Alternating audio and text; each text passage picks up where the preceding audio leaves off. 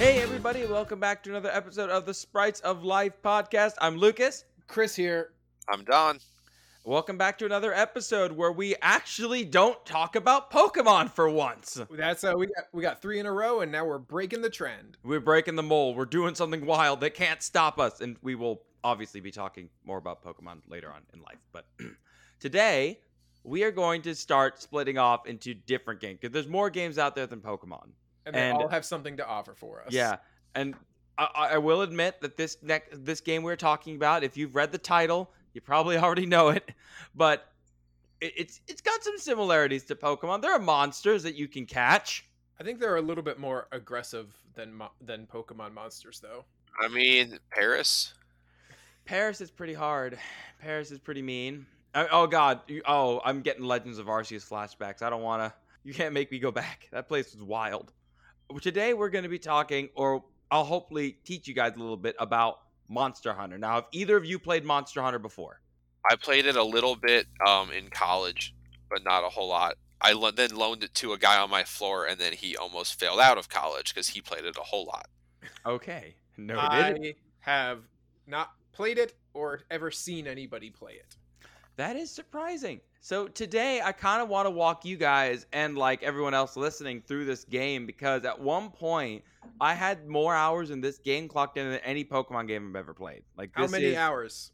I had well over 500 hours plugged into this thing, and I was still considered a noob by my friends. That's like me in Apex Legends. Yeah, like I'm still like, I'm okay comparatively to other hunters, but we're going to talk about all of that. But let's put some reality first. Let's get some news in there. Do y'all have like a favorite like well-known bug, like not some obscure thing in the rainforests of Borneo? Like, if there a bug that you just like, I like this bug. I don't know if favorite's a strong word, but like praying mantises are cool. Technically not a bug. What's the definition of bug? It's like incomplete metamorphosis, and I believe sucking mouth parts are another part of it too. It's like an assassin bug. Obviously, as the name would be a bug. So it can't be something that pupates either. Okay, so let me change the question. Insect. Favorite insect. Praying mantises are cool. There we go. That's one. They are very cool. And because I was gonna maybe say that, I'll instead as katydids or moths, I like them both. I have a fondness for cicadas. I don't know. I guess They're fun. the time spent in Japan rubbed off on me. Well, there was this paper. The billion that you grew up with in Florida didn't. The ones in Japan are different. Are they more polite? No, they're all summer. Oh, they're also loud. They are the loudest. Oh, that's fun. Yeah, there's no like cycle of like 29 years like the ones up north. It's literally just, hey, in the summertime screaming. There's a reason every anime ever made in the summer has cicadas in it, because that's how the Japanese people relate to it. Because I mean, there's quite a few. So theirs are a full annual, because there's a few kinds I know in the U.S. Like there's the periodicals, but there's also like a much more consistent one. But if theirs are like every year, It's such to an extent that you could literally put like any scene you wanted in like any Japanese anything and play the cicadas, and people will know it's summer. I've even seen memes about that, and the only anime I watch. Zoids? Correct. Lucas, why are you asking about our favorite insects? Well, because they might not be around for long. There was a German paper and a German group that was researching something in Leipzig that found that more than 3/4 of the world's well-studied insects aren't living with enough protection. Like, they're not being well watched after. Now, you will get, of course, things like bees. There's a huge drive to protect the bees, both native and honey. But with other insects, like, people have found in their research that no one really thinks much about insects or bugs or any of that. Whenever you think of an endangered species, you're more likely to think of a tiger and an elephant than you are to think of a beetle. But the scientists have like studied the ranges and estimated that millions of these species are not getting enough protection in order to survive. Climate change, habitat destruction, all of that stuff. It's a interesting topic. I just wanted to bring it up in part because, one, in Monster Hunter, you have tons of creatures all trying to kill you, but you also have kind of an ecosystem going there. And in a weird way, you're protecting it in some ways by killing stuff. Again, it's a whole thing. But the other reason I wanted to bring it up is because, insects are kind of necessary. We need them.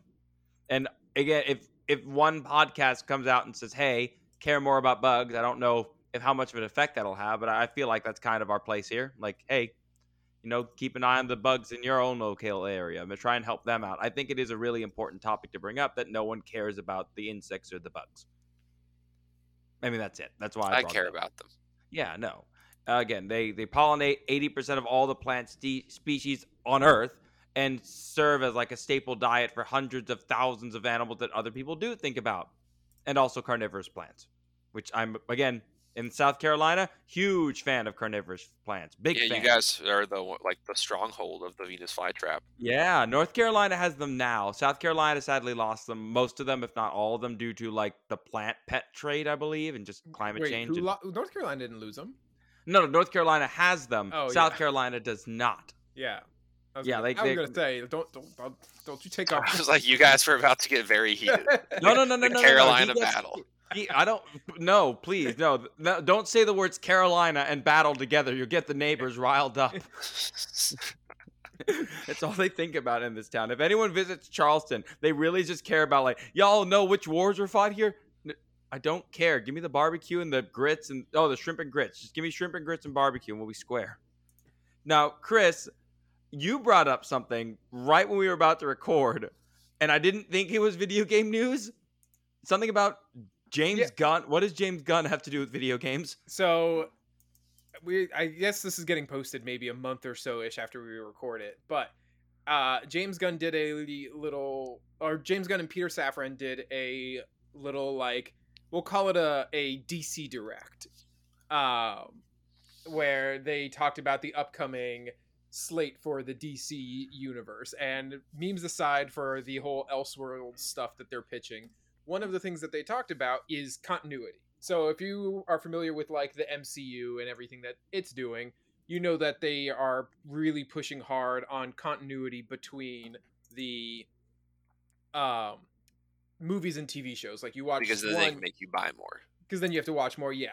So one of the things that Gunn intimated on this is that he liked the idea of using the actors for multiple projects outside of just the movies. And the thinking is that, like, so let's take Amanda Waller, for example, played by Viola Davis. The thinking based on what he said is that Davis would voice Waller in not only like animated shows, but also video games. So like we have Kill the Justice League, Suicide Squad Kill the Justice League that's coming out. Yeah, okay. Yeah. So like theoretically in the future, Viola Davis could play Waller, or would play Waller in that, and basically build this like non-stop continuity train. So that you are then plugged into virtually everything in order to keep up with the continuity of the series. I hate it. It is bold.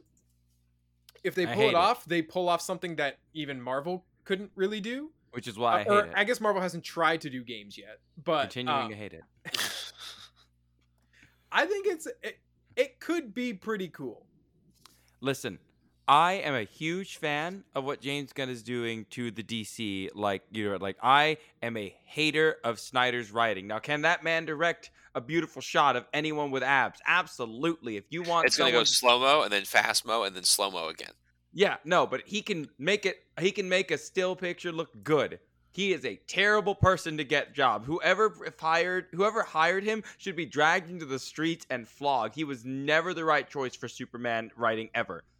When it comes to connecting all of this stuff together, I think James Gunn has the chop for it, but mixing video games into the mix is a bad idea because video games are hard. I don't know if we don't know. I'm not prepared to say it's a bad idea yet. I think it's a cool, interesting idea. We'll see how it shapes out. Again, with the video game stuff, they do not have the public trust enough to try going this ambitious again.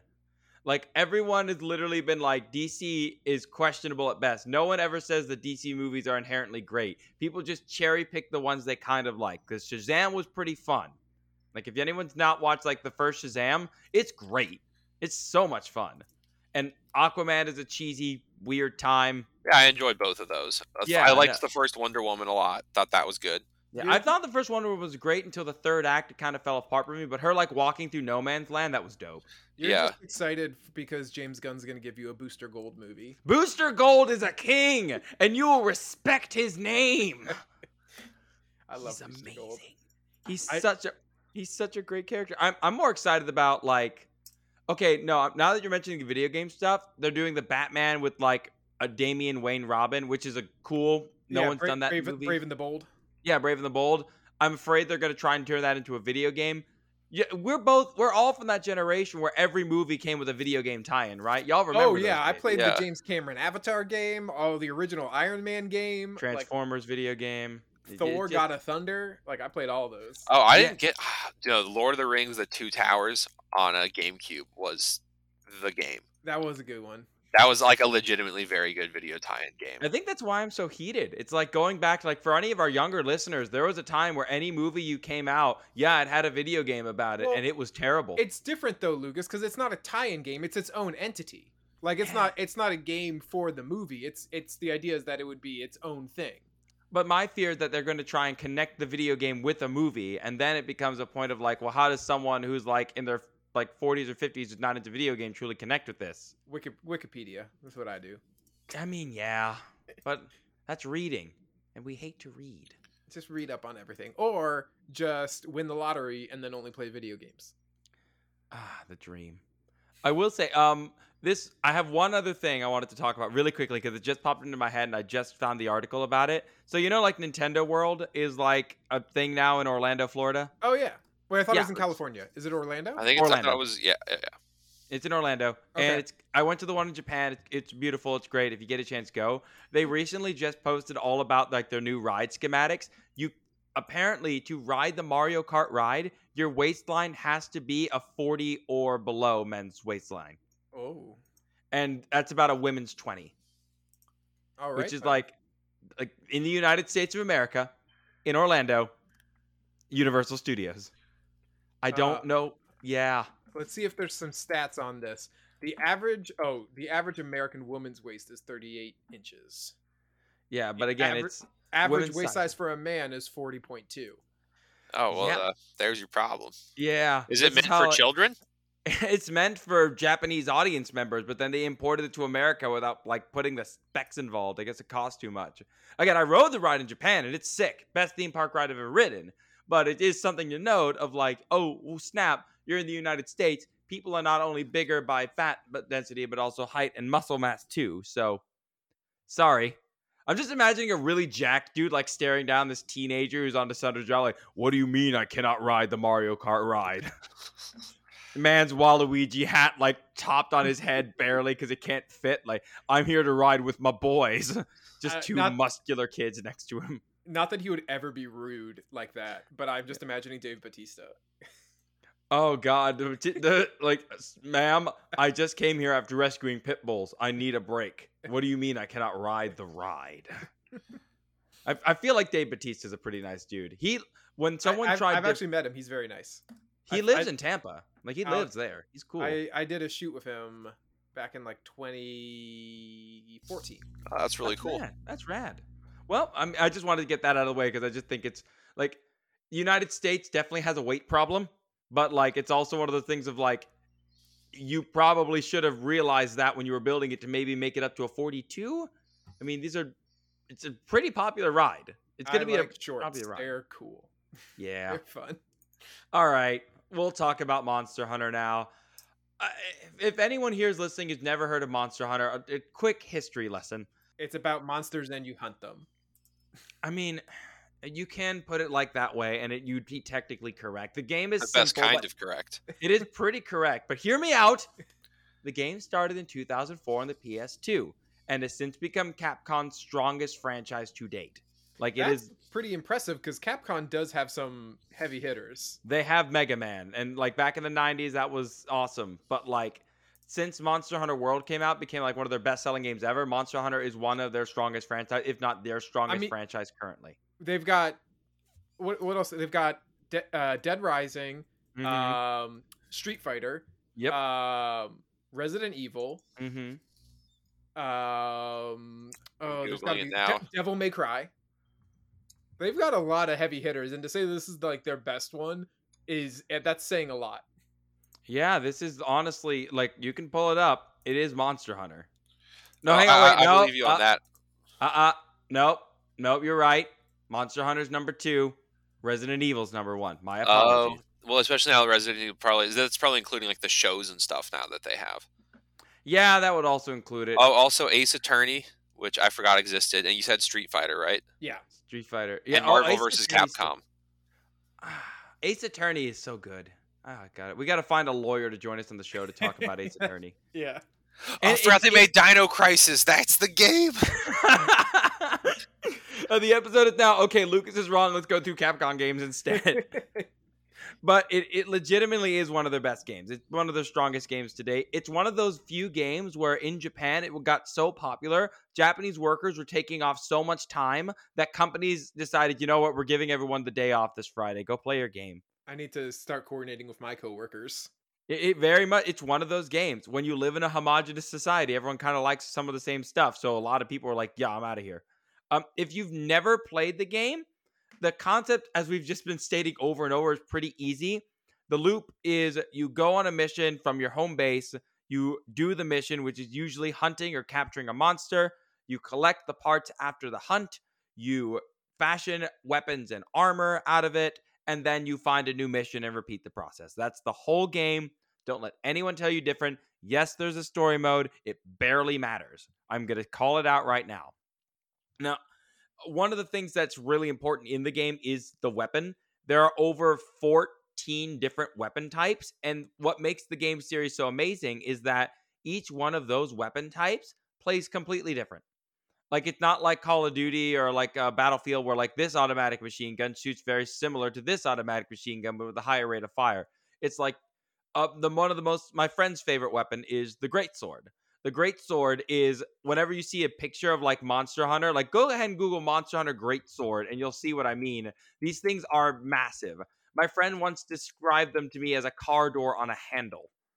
That sounds like an impractical sword. It is a very impractical.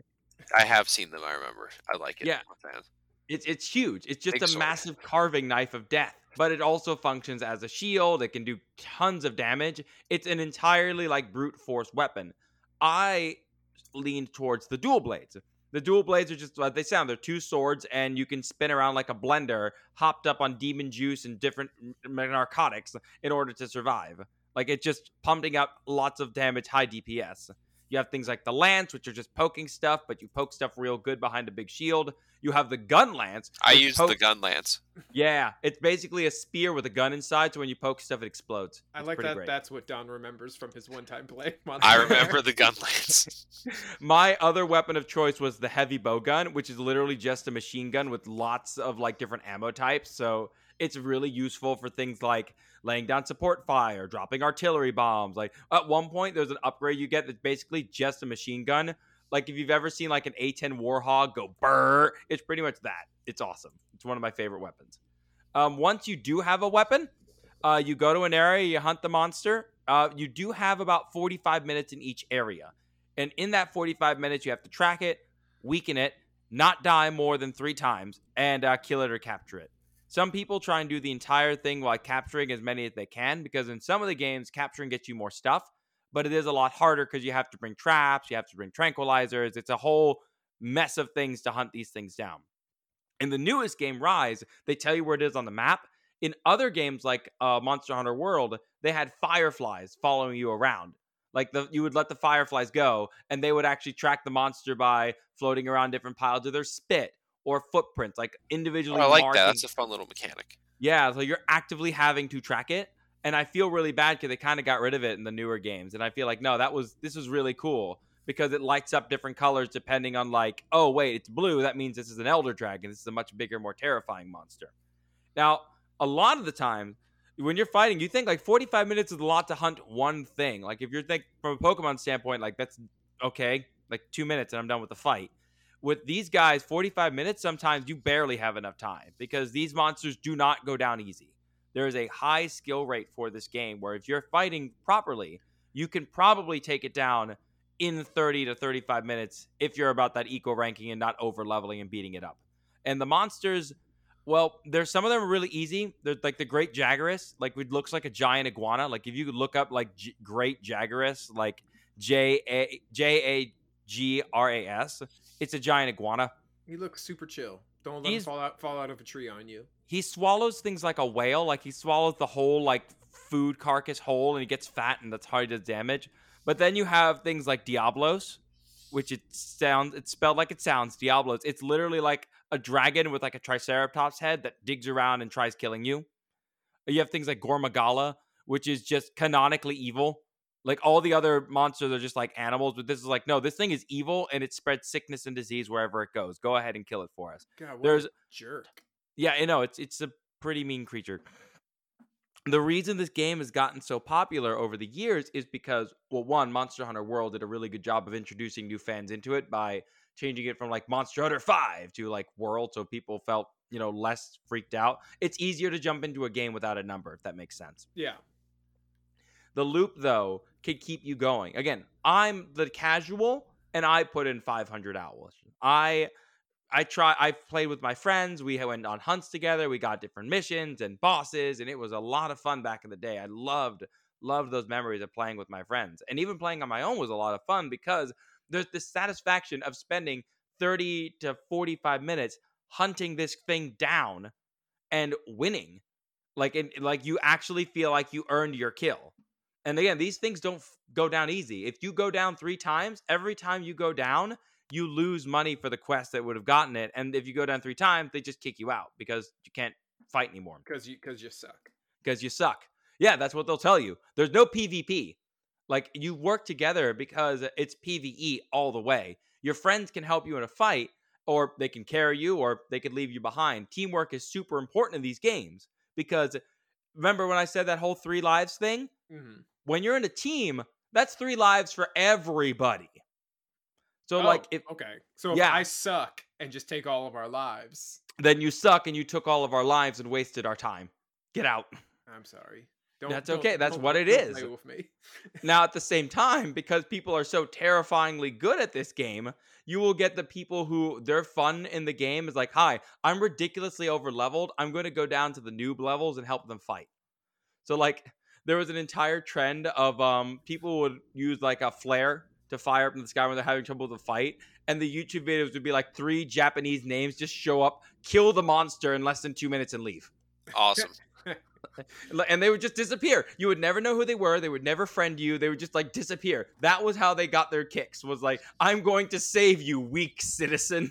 It's like that. Great. It's like that guy in Elden Ring, Don, the one who showed up to solo the boss with like a bucket on his head. Oh, the let me solo her guy? Yeah. That dude got a real sword from the company. Those people are great. On the note of Dark Souls, this game gets compared to Dark Souls. Like, oh, it's like Pokemon and Dark Souls. Like, no, this game was older than Dark Souls. Be quiet. Leave it alone. Like, when was the first Monster Hunter? How 2004. Do you know about Kingsfield? Kingsfield? Oh, come on. No, come on. No, it's its own thing. Don't compare it to any of them. Stop. It's awful. 1994? Shut up. From Software? Shut your mouth. I will also say from like a gamer perspective, the DLC, they do a really good job of making it almost entirely free. The only times they'll charge you money are going to be for things like excessive cosmetics or expansions. And when I say expansions, like you pay $40 and you basically get a completely other game to go with it. Like, they do a really good job at making sure you actually feel like you earned it.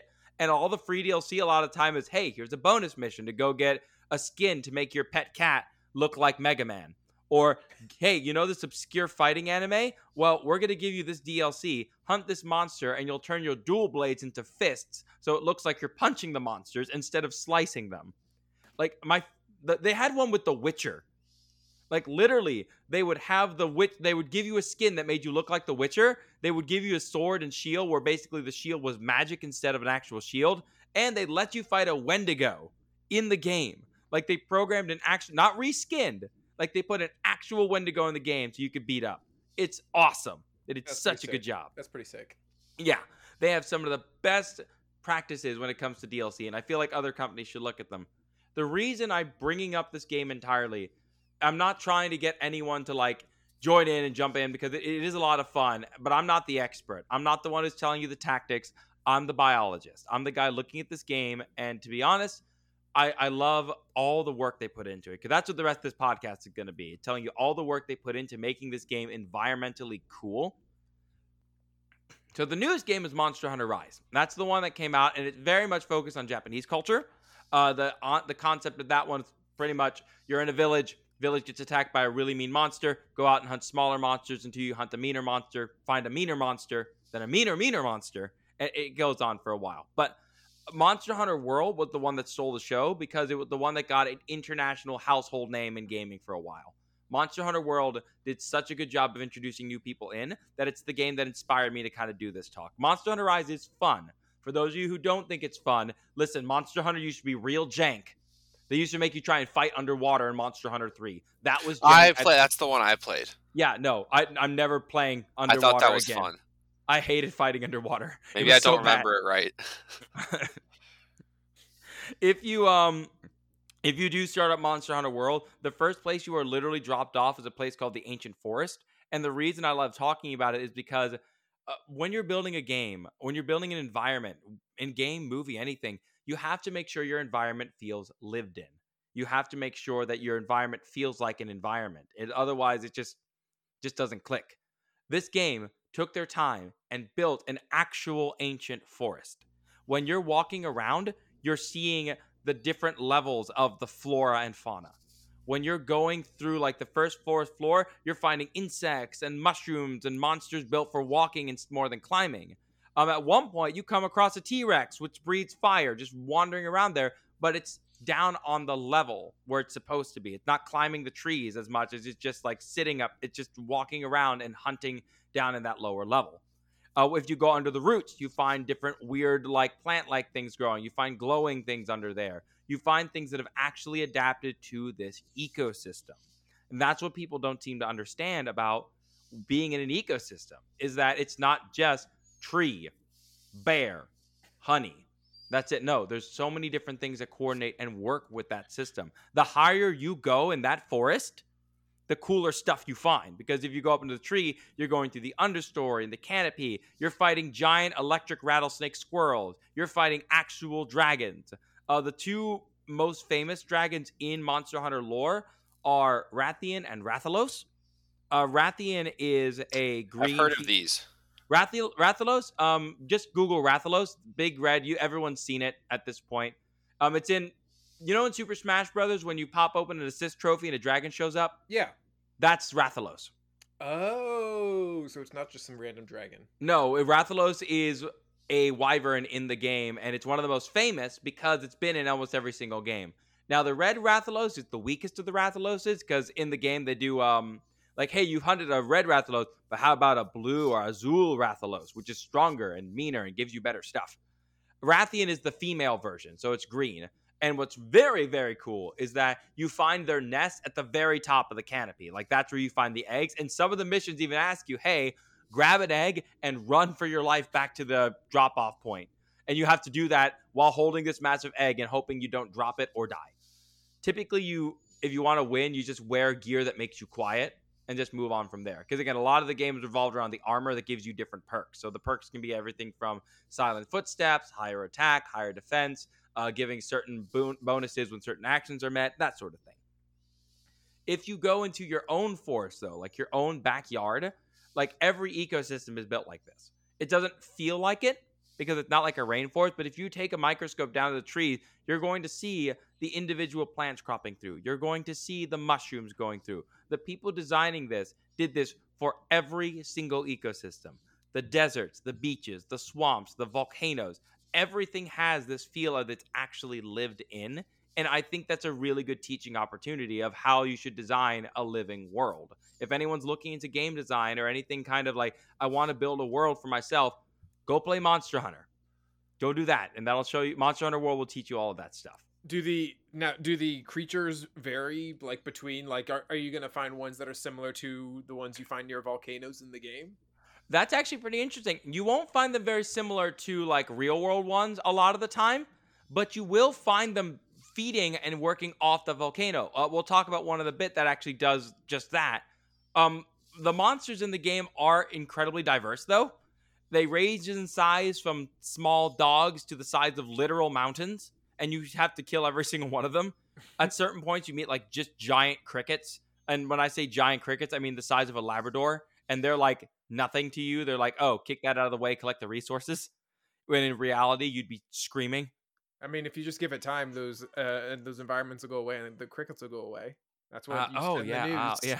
yeah. Hang on, just leave the environment. I'm no longer providing protection to this forest. Just gets cut down, turned to cattle land. But it really is special because all the monsters is like there's a lot of and they're not all in every single game. Some of them are like retired and then brought back later, but they range. Some of them are based on real world animals. There's some that are based on snakes and apes and various different kinds of lizards. Many of them are based on fusions of those animals. One of them is, like I was saying, the thunder squirrel. That wasn't a joke. Like, it's a rattlesnake mixed with a flying squirrel and charged with electricity. It's very mean. That sounds very intimidating.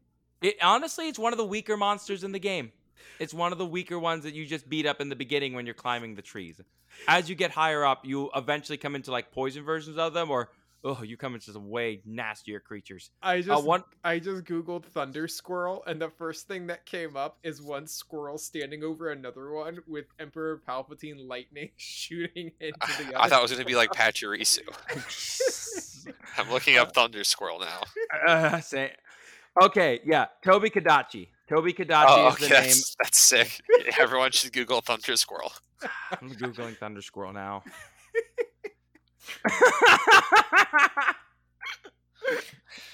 No, you will die. No. Oh God, no. Look up Toby Kadachi if you can. We call it, there's some, you give nicknames, just Toby Kadachi. He's great. Yeah, it's just a lightning squirrel snake thing. It's pretty fun. Okay. Yeah, there's also different variants that spit poison instead of like lightning, but yeah, they're fun. One of my favorites is based off the B-52 bomber.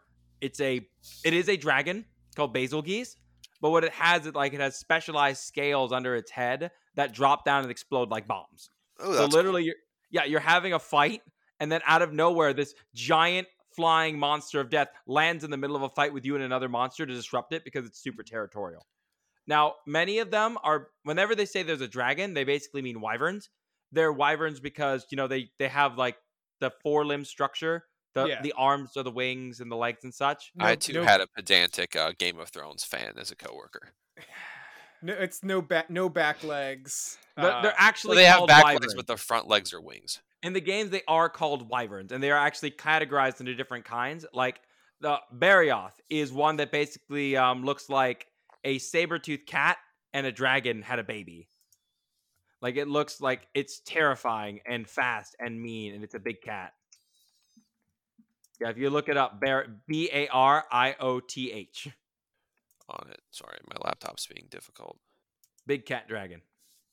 Oh, this is why you don't like cats? One of the many reasons, yes. It's very fast, and I'm one of those guys who prefers hunting big, dumb monsters as opposed to fast, quick ones, because I just like to shoot them. It just looks like a very muscly cat with spikes. Yeah, and it doesn't fly. It just runs around, and one of the ways since it lives in the ice areas, the best way to stop it is to actually break its claws, so that's way grip is not able to hold on to the ice, and it slides when it tries to chase after you, giving you an advantage. Like, they think about that. You can break off the parts of the monster and make it easier. Rathalos Sorry, go ahead. I would say I do remember hearing about that or like trying to do that when I played for a little bit. Rathalos is built like it has a venomous tail. So if you cut off the tail, you cut off a chance of being poisoned. I mean, its claws can also poison you, but that's one thing fixed up.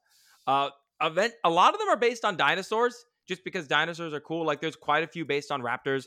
Barioth is like a T-Rex with a cinder block for a head. And one of my favorites, because it's just such a dumb-looking, terrifying monster, is called Devil Joe. I've heard of him.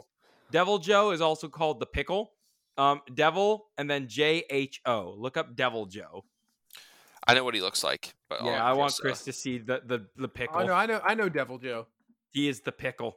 And he's really, really mean because what he loves to do more than anything is eat, because he has such a fast metabolism. So what he'll do during a fight is he'll grab a smaller monster like that iguana I showed you earlier and just hit you with it. Like he'll grab it and just throw it at you as a weapon because he doesn't care. Do animals use other animals as weapons? In a way, the boxing crab does. That's true. Oh, I thought you were talking about Monster Hunter animals. Yeah, the boxing crab does. I think it's P. gallicus, the nudibranch that harvests nematocysts from jellyfish, sort of does. Let's see, what was it? Technically that tarantula that has a pet spider. No, wait, tarantula, It's a tarantula that has a pet frog. Or a yeah, toad, the tarantula. That's using it as a weapon, or is that using it as a pet? I think it's more like a pet, like That's a more guard pet. dog. That's more pet. Yeah, it's more pet. What I really love though about the monsters is like their diversity and how they're living. Because when you read up on them, they behave like animals in a sense. Like they have a range where they like to be, where they can be found. They have a preferred climate. They have a preferred diet. Like one of my favorite Diablos is a classic as well. It's digging, it's terrifying, it's mean. But many of the places you'll find it rampaging around are going to be areas with a high insect population, like mainly termite mounds. And that's really important. In nature, the greatest sources of protein are going to be things that are closer to the source, as in the sun. So krill, because it's eating just phytoplankton, is closer to the main source of energy thermodynamically than a fish would be. So that's why eating krill has so much protein and why whales get so big, and bugs are the same. Pound for pound, a beetle has more protein than a steak. The other thing I really love is the fact that the monsters do interact with each other, and usually they hate each other because they're territorial. Like the bomber one, Bazelgeuse attacks everybody because it hates everybody and it thinks that everything is its territory. But then you'll get things like Rathalos will pick up its own territory, but it'll only pick fights with things that it knows it can try and win. And if it picks a fight it doesn't, it gets the crap kicked out of it. Like they're called turf wars in the game, where these monsters will just go head to head with each other and you can kind of reap the rewards. And sometimes you get monsters that aren't even hostile, like directly. Dodogama. That's the last monster I'm going to make you look up for now. Dodogama. Dodogama. It is one of the most loved monsters in the game. Oh, he's like a big Jabba the Hutt looking feller. Yeah, He look looks at like him. like an iguana walrus. He looks like that Hugh horned lizard meme. They did make a Hugh meme after him. Like someone did yeah, he's great. He's a really fat lizard, and he isn't hostile. He just eats rocks in the volcanoes. That's where you find him. You find him in volcanic areas, eating on the rocks and taking the nutrients from those. What nutrients into the rocks? No idea. But he will not attack you unless attacked. Like he's just not. And then on every mission I've gone where they say kill the Dodogama, I capture it instead. Because like, no, I'm not killing this thing. Look at him. How could you kill such a precious boy? He's a champion. Look at him. Look at his cute little face. Like it basically became like a subculture. Like don't touch the Dodogama. Like if you're in a fight, you leave the Dodogama alone because it didn't deserve any of this. It's not trying to kill you. It's just trying to defend itself. So most people do hunt it. Again, like any video game, it does have its own subculture after a while. Mm. Now, I put this next section in our notes as FDA, as in food and drug, because before you even get to a fight, like you have to prepare yourself for that fight. And the way you prepare yourself is really funny because you have to do like certain things in order to get your stats up. So food is like a big thing. You always leave after eating, because if you don't eat, you're missing out on like stats you could be gaining. And these can be increased lucky chances to find items. It can be a chance to like get a fourth life instead of a third.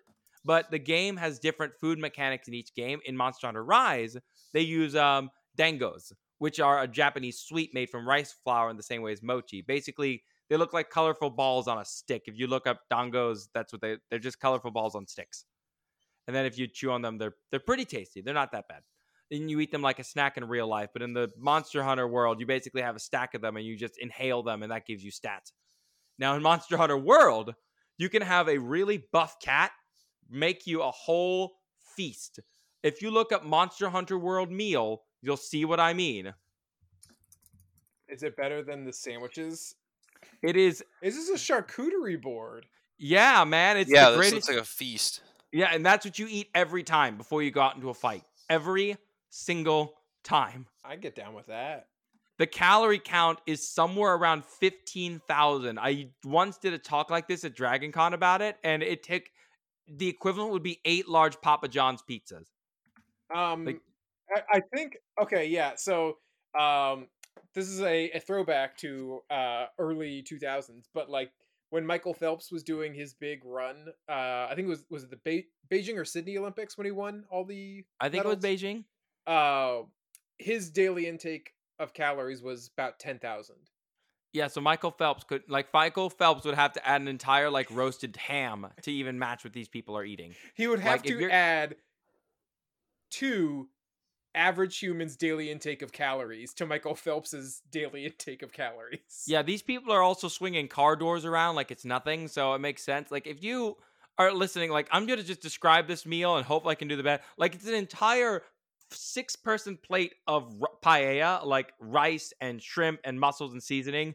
There's multiple steaks and shrimps and meats on sticks stabbed into a pineapple. There's a bowl of stew, an entire meatloaf, and like a flagon, not a pint, like a whole flagon of ale.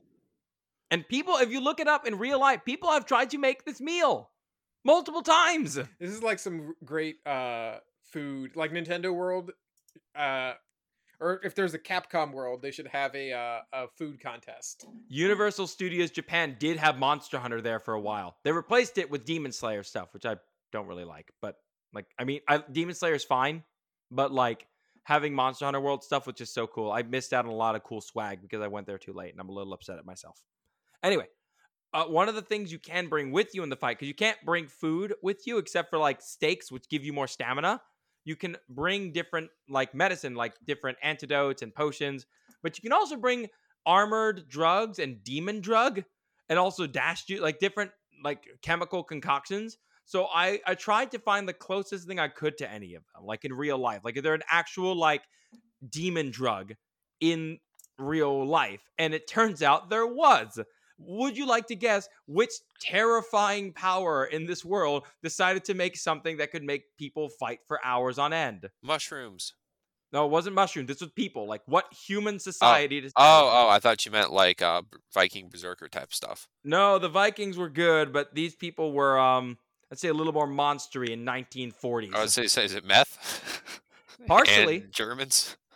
In World War II, the Germans decided to create a drug that they tested on prisoners and just see if it could actually give their soldiers a bit of a boost in combat. The concoction was 5 milligrams of oxycodone, 5 milligrams of cocaine, and 3 milligrams of methamphetamines in each tablet. Each soldier given these could fight for days with little to no rest. And even like when they were testing it on these prisoners, they could have them carrying 50-pound bags of gear and traveling the equivalent of over 50 miles in one day. Yeah, so these soldiers, I mean, they were fighting for like days and days on end to get into France, and these people just had tons of drugs in their system in order to keep them fighting. And it worked because they were able to get into France, I guess. But again, like the side effects of taking that much cocaine and methamphetamines and oxycodone, like every time you needed to pick me up, sounds real dangerous. Yeah, that doesn't really, it's not going to translate back into civilian life well. Probably No. not. No, it's not. But it is interesting that people have been trying to make like miracle drugs and stuff like that to keep people going. I mean, in today's day and age, we try and make our own, like, well, not fighting, but like keep people going. And I think it's like, you can just sleep, right? Lucas, these measurements too, like 5 milligrams of cocaine, like this was World War II. That could have just been like a soda for them. That's true. Yeah, it's just like, oh yeah, no, this is what it's just like an antacid tablet for like the average American child. Like, yeah, this is a child dose. What are you getting your numbers from, Lucas? Back when they had like cocaine wine and stuff. Yeah, no, this is literally like the Flintstone gummies of the World War II. No, it really is terrible stuff. It's an uncontrolled substance of death, dude. I shouldn't have to say no one try this at home. But don't try this at home. It probably doesn't hurt to say it. Yeah, it doesn't hurt. Don't do it. It's bad. The last thing I want to talk about, like for real, it is the last thing. It's a long rant, but it's in Monster Hunter World and Rise, the monsters appear and it sets off the ecosystem in some way. In Monster Hunter World, it's Nergigante, which is basically a spiky dragon cat. It's mean, and it hunts down native species constantly, and that's a big problem. You're exploring this new world, and this one random dragon is coming around trying to attack and rile up all the native species, and that's a huge deal. Is he trying to like? When you say rile up, is he like trying to like form a union or like it? So in the game, there's something called elder dragons. Elder dragons are monsters that like you can't capture, and they're just really, really strong. Nergigante eats them, and when you eat them, they're so powerful. Like it's like taking out an apex predator in a food chain. Like it just causes the whole thing to go nuts. And since this thing was riling them up, it was already causing a lot of the animals that would not normally come out to come out and cause a ruckus. And then it's your job to hunt them down and turn them into a cool belt. That was my defense of it. Anyway, in Rise, Magnamalo appears every 1,000 years or so, and it lets off an aura that makes all the other monsters pretty violent. In a way, the cicada of Monster Hunter. Yeah, it just like makes you angry. These things can happen in our world too. I mean, there's a reason I think Nergigante is based on a cat, and that's because cats are super invasive when left outdoors. And very successful hunters. They're so good at it.